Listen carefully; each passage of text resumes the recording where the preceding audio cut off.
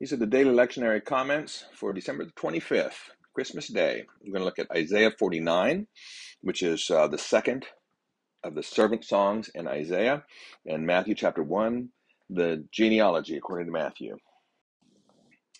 Okay, Isaiah 49, beginning at verse 1. This is the second of the so-called servant songs in Isaiah. The first one we ran into in Isaiah 42.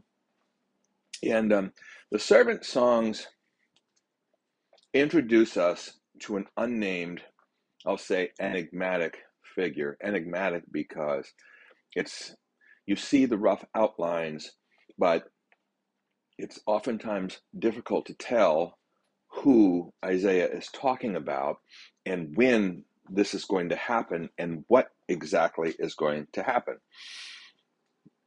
But when you look at the passages more clearly, there are certain things that become very clear, and that is that the servant of the Lord is a person that the Lord has selected, a person that is uniquely going to fulfill what Israel was called to fulfill and didn't. Now here in Isaiah 49, it says, just as plain as day, verse 3, behold, my servant Israel.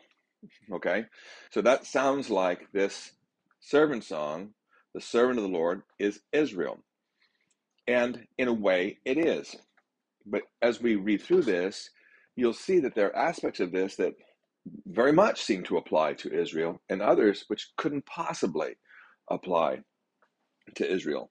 So when it says that I was formed in the womb, we could say, well, of course, Israel wasn't formed in the womb, but metaphorically kind of was. It's given a sharp sword for a mouth. The word of God was given to Israel, and that was a sharp sword with which she was to do her work. And Israel did indeed say, I have labored in vain. Part of the Isaiah's whole ministry is to talk about how Israel has just been beaten up left and right because of their failures, because of their faithlessness, because they have not followed the Lord and have not done what the servant was called to do, and they've got worn out.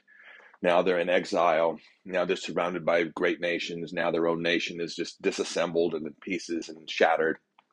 And it's easy for them to say that it's just difficult to be a servant of the Lord. We are just not succeeding at anything. But these things can also be applied to Christ, who was, in fact, formed in the womb, who was given the consummate sharp sword of the Word of God, and who also, as he approached the cross and realized that all of Israel had turned against him, that truly it seems that everything he has done in vain. But of course, in this prophecy, even though it says, I've labored in vain, we'll see in a later servant song, nevertheless, he remains faithful. The servant remains faithful to God and continues to plow forward and trust in God. But now, as you read further, you realize that this couldn't possibly be talking about, this servant couldn't possibly just mean Israel, national Israel. Because he says here that he was formed to bring Jacob back. That was the purpose of the servant. Well, Jacob is just another name for Israel, to bring Jacob back and to gather Israel. So when he says, my servant Israel, and then he goes on to talk about how in verse 5, and now the Lord says, he who formed me in the womb to be his servant, to bring Jacob back to him, and that Israel might be gathered to him.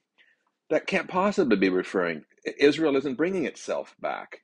So this Israel is something else. He says in verse 6, it is too light a thing that you should be my servant to raise up the tribes of Jacob and to bring back the preserved of Israel. I will make you as a light for the nations, that my salvation may reach to the end of the earth. Well, that is a theme which we hear over and over again in Isaiah, especially once we get to chapters 40 and beyond, and that is the universal nature of God's plan. And here we see that when he says, you are my servant Israel, But then he goes on, and it becomes clear that this Israel, this servant Israel, is not just national Israel. And actually, by the time we get down here, it's not even national Israel, because national Israel is the thing that needs to be saved. That in fact, kings shall rise, shall see you and rise. You are one deeply despised and abhorred by the nation, it says. So this servant is deeply despised by the nation. Well, what nation are we talking about? Well, that's the nation of Israel. Israel is going to despise the Lord's servant, but kings shall see and arise.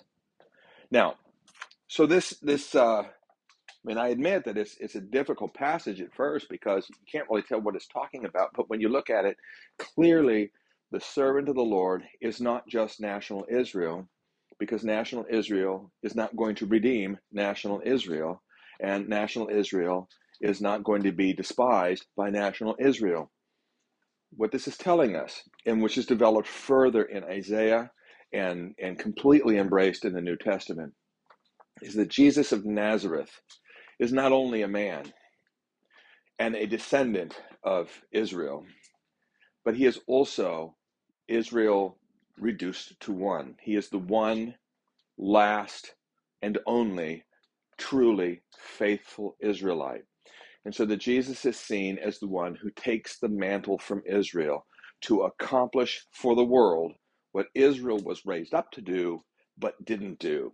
Now, Jesus will do this, not only for the whole world, but also for Israel. He will actually redeem Israel, and his salvation will be revealed to the ends of the earth. So when we see when we think about the servant of the Lord and we think about Jesus, I want you to think about Israel and all of national Israel and all that Israel is raised up to be and do. This has been given to Jesus to do on behalf of Israel, for Israel, in the name of Israel, but in fact by only one individual, the Son of God, who came into this world in order to accomplish what the first servant of the Lord, Israel, failed to do. So Jesus is Israel reduced to one, and that's why you see in this passage such a confusion between whether we're talking about a man or are we talking about the nation? And the answer is, well, in a sense, we're talking about both. Okay, now we're going to turn our attention to Matthew's genealogy of Jesus. All right, Matthew chapter 1. The book of Matthew begins with a genealogy of Jesus. Luke also has a genealogy of Jesus, although it doesn't occur until chapter 3. But let's talk very briefly about what is here and why it's here, and some interesting things about it. Note that the whole gospel begins with, this is the genealogy of Jesus Christ, the son of David, the son of Abraham. Okay, this genealogy is anchored in two momentous facts. Number one, that Jesus is the product of Abraham, the father of Israel. Therefore, Jesus is a son of Abraham. Secondly, Jesus is anchored, Jesus' genealogy and his heredity is anchored in David, who is the father of the kings of Israel. So Abraham is the father of Israel, and David is the father of the kings of Israel. Jesus is a son of Abraham, a representative of all Israel, and he is a son of David, the greatest son of David, the final son of David, who shall assume all what it meant for kingship in the Old Testament is now to be taken up by Jesus as Israel reduced to one and the house of David reduced to one. Okay, so now secondly, note that there's significant differences between the genealogy in Luke and the genealogy in Matthew. Essentially, the differences are this. understand that tracing back genealogies is a very complicated thing, and there are many ways to trace any individual's genealogy, depending upon which line you trace through. I mean, there's an infinite number of genealogies that contribute to you and me, or Jesus for that matter. Matthew is using what we might call the official, or sometimes called the royal genealogy.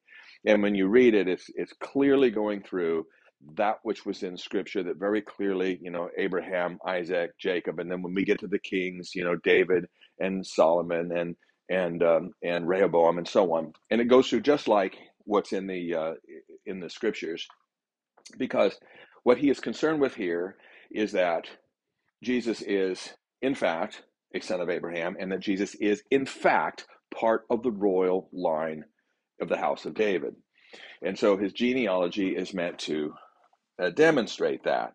And there are lots of things that would cause, well, let's put it another way. When you get to Luke, his interest is more in tracing the actual sort of biological, or he gives more of a biological, in fact, these are the people who bore Jesus and were contributed to his DNA, shall we say. So that's more the interest of Luke. And so he traces things a little bit differently. Both are real, both are true, but and they intersect in many places, but they are also very different in many places. Now here's a basic question. Why is this here at all? Well, this being Christmas Day, understand that Jesus did not only become a human, an individual, isolated human, though he did do that. And although that is a miracle all by itself, the miracle of the incarnation, that the Word became flesh and truly human. But Jesus also became part of humanity. So he entered into the stream of human beings. He entered into the stream of history. So he had a heritage before him, and he entered into that and became part of that. So to talk about a genealogy means that he is not just a perfect human being that just formed but separate from everything else, but in fact was not separate from everything else. Although he received no DNA from his father Joseph, who was his legal and adoptive father, he did receive his human DNA from his mother, and therefore from all that came before her. And so it turns out that what Matthew is wanting us to see is that wonderful fact, that Jesus became not just a human, but part of humanity, part of the history and the human world. And so the genealogies are really important to place Jesus in that sense. Now, also a couple of other things. Well, we'll get to more about Matthew when we come back to the birth narrative according to St. Matthew tomorrow. But that's enough for today, and Merry Christmas to you.